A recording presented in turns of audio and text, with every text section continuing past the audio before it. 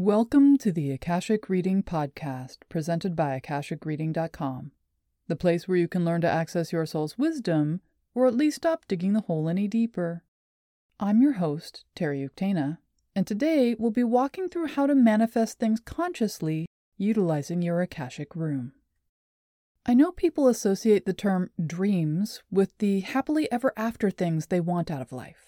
But dreams also include solving the big pain points, such as being able to afford a house or even a bigger apartment in a better neighborhood, or being able to help those we love out of difficult situations.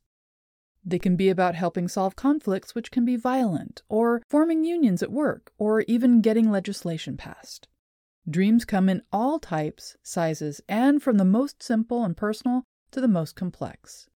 No matter what the dream, project, goal, or plan, using the Akashics is a powerful tool at your disposal to bring it from a desire into a reality.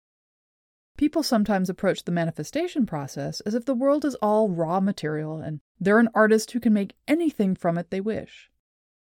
Just focus hard enough, keep the right mindset, know what you want is already happening, and it will. These are, of course, components of what needs to happen to manifest something. But anyone who has been in rush hour traffic can attest to the fact the world is not raw material waiting to do our bidding.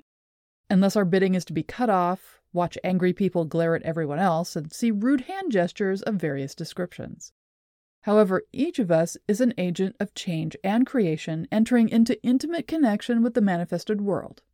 Neither we nor the world around us is in complete control of the situation, but instead, if we're aware of each other, the music, and the moment, we can fully participate, becoming dancers weaving the universe into being through their dance.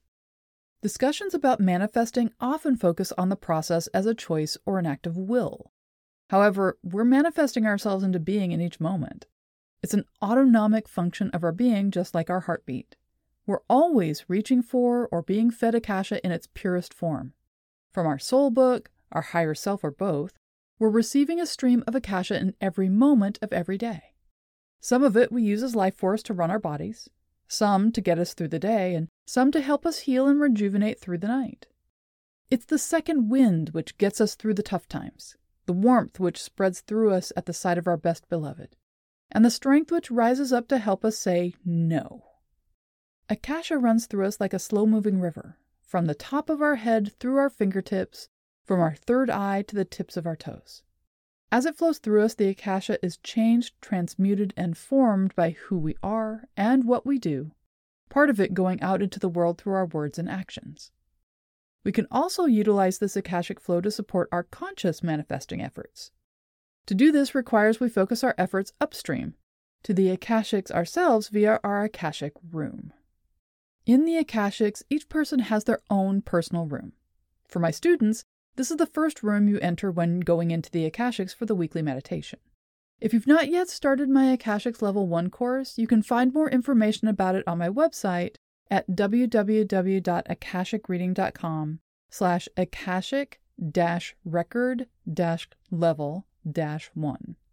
I'll leave a link in the podcast description. In your Akashic room, there will most always be a table. Usually, although not always, this table will be a dining room size with chairs around it. This is the perfect space to work. When you arrive, like always, you should first take stock of the room in its entirety. The room is you and reflects who you are in the moment and things which are important for you to know, learn, and become. If you're working with the room quite a bit, it's good to just note what's changed, if anything.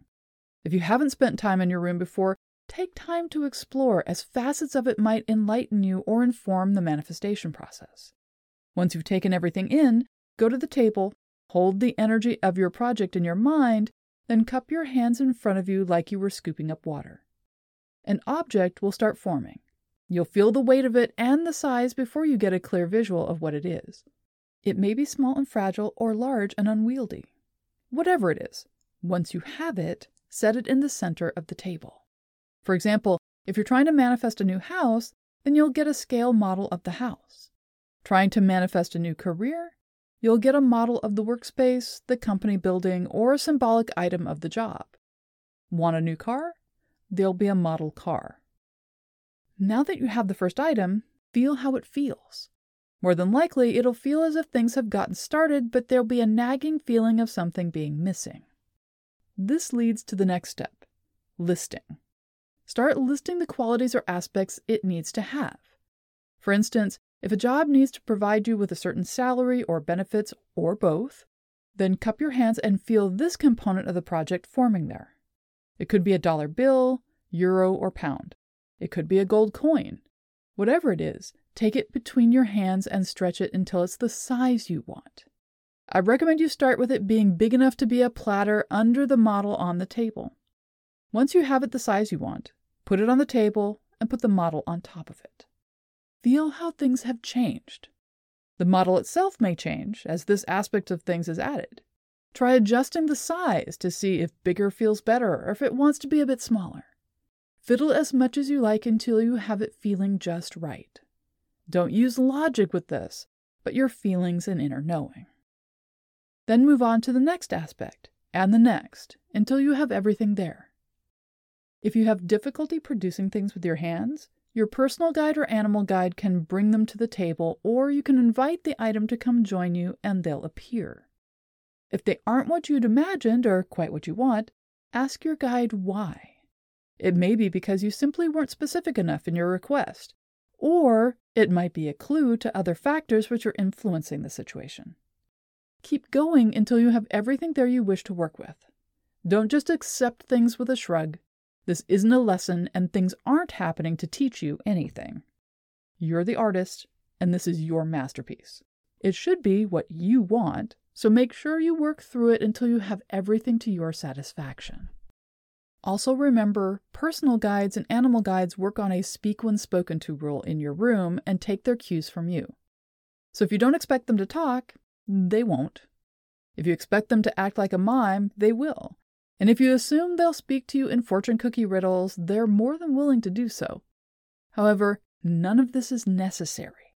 Speak forthrightly with them, be respectful but clear, and assume they will be as well.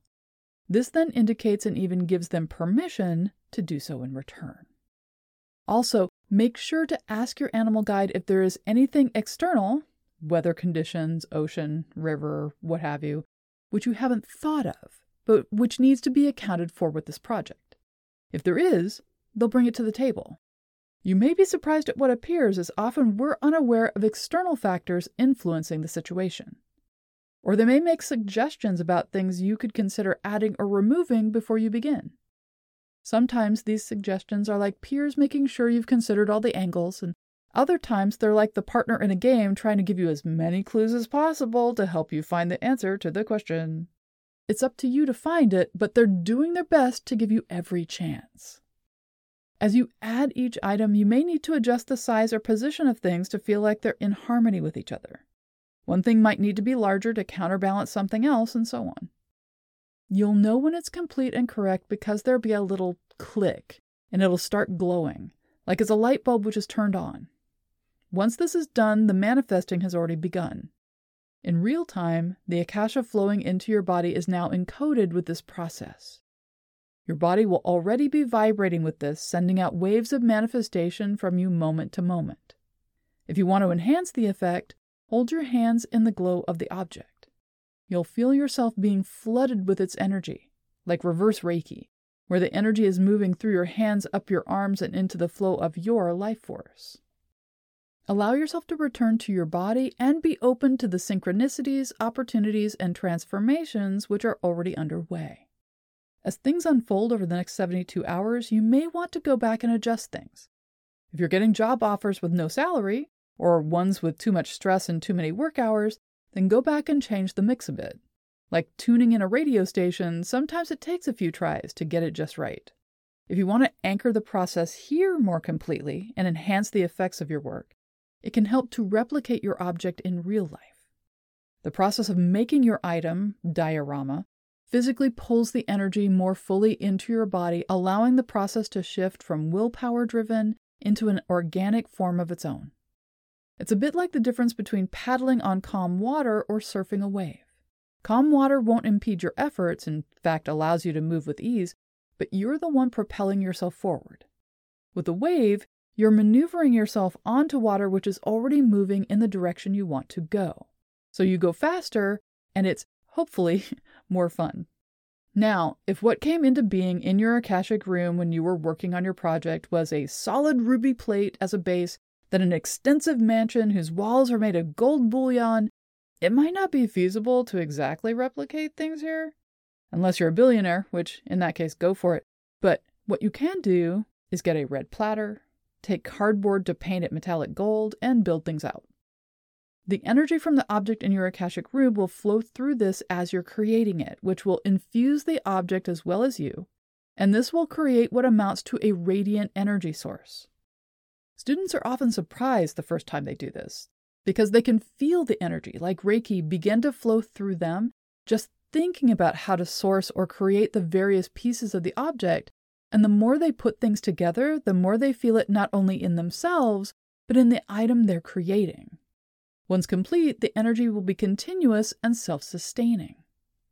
One thing to keep in mind with this, if you adjust things in your Akashic room, which you should as the process unfolds and things need updating and enhancing, you'll need to do this with the physical model as well. Once the manifesting is complete, you can go up to your room, thank the object, and either take it off the table to set somewhere decorative in your room, like a dollhouse, or you can let it go like letting a bird fly out of your hands. Don't disassemble your object, as this will reverse the manifestation project and tear down everything you've brought into being, leaving you with the bits and pieces to deal with. Honor what you've created by letting it live its full life. It'll dissipate on its own when it's time, or become part of something new as your life unfolds. The physical item can be kept as an art object, or it can be disassembled to be used for some other purpose. If you don't want to use the pieces any further, you can dispose of them by burying them in the earth so they can be claimed by the mother. And that's all the time we have this week. If you're interested in knowing more, check out my website, akashicreading.com. Thank you to my patron of honor this week, Nisha Modi.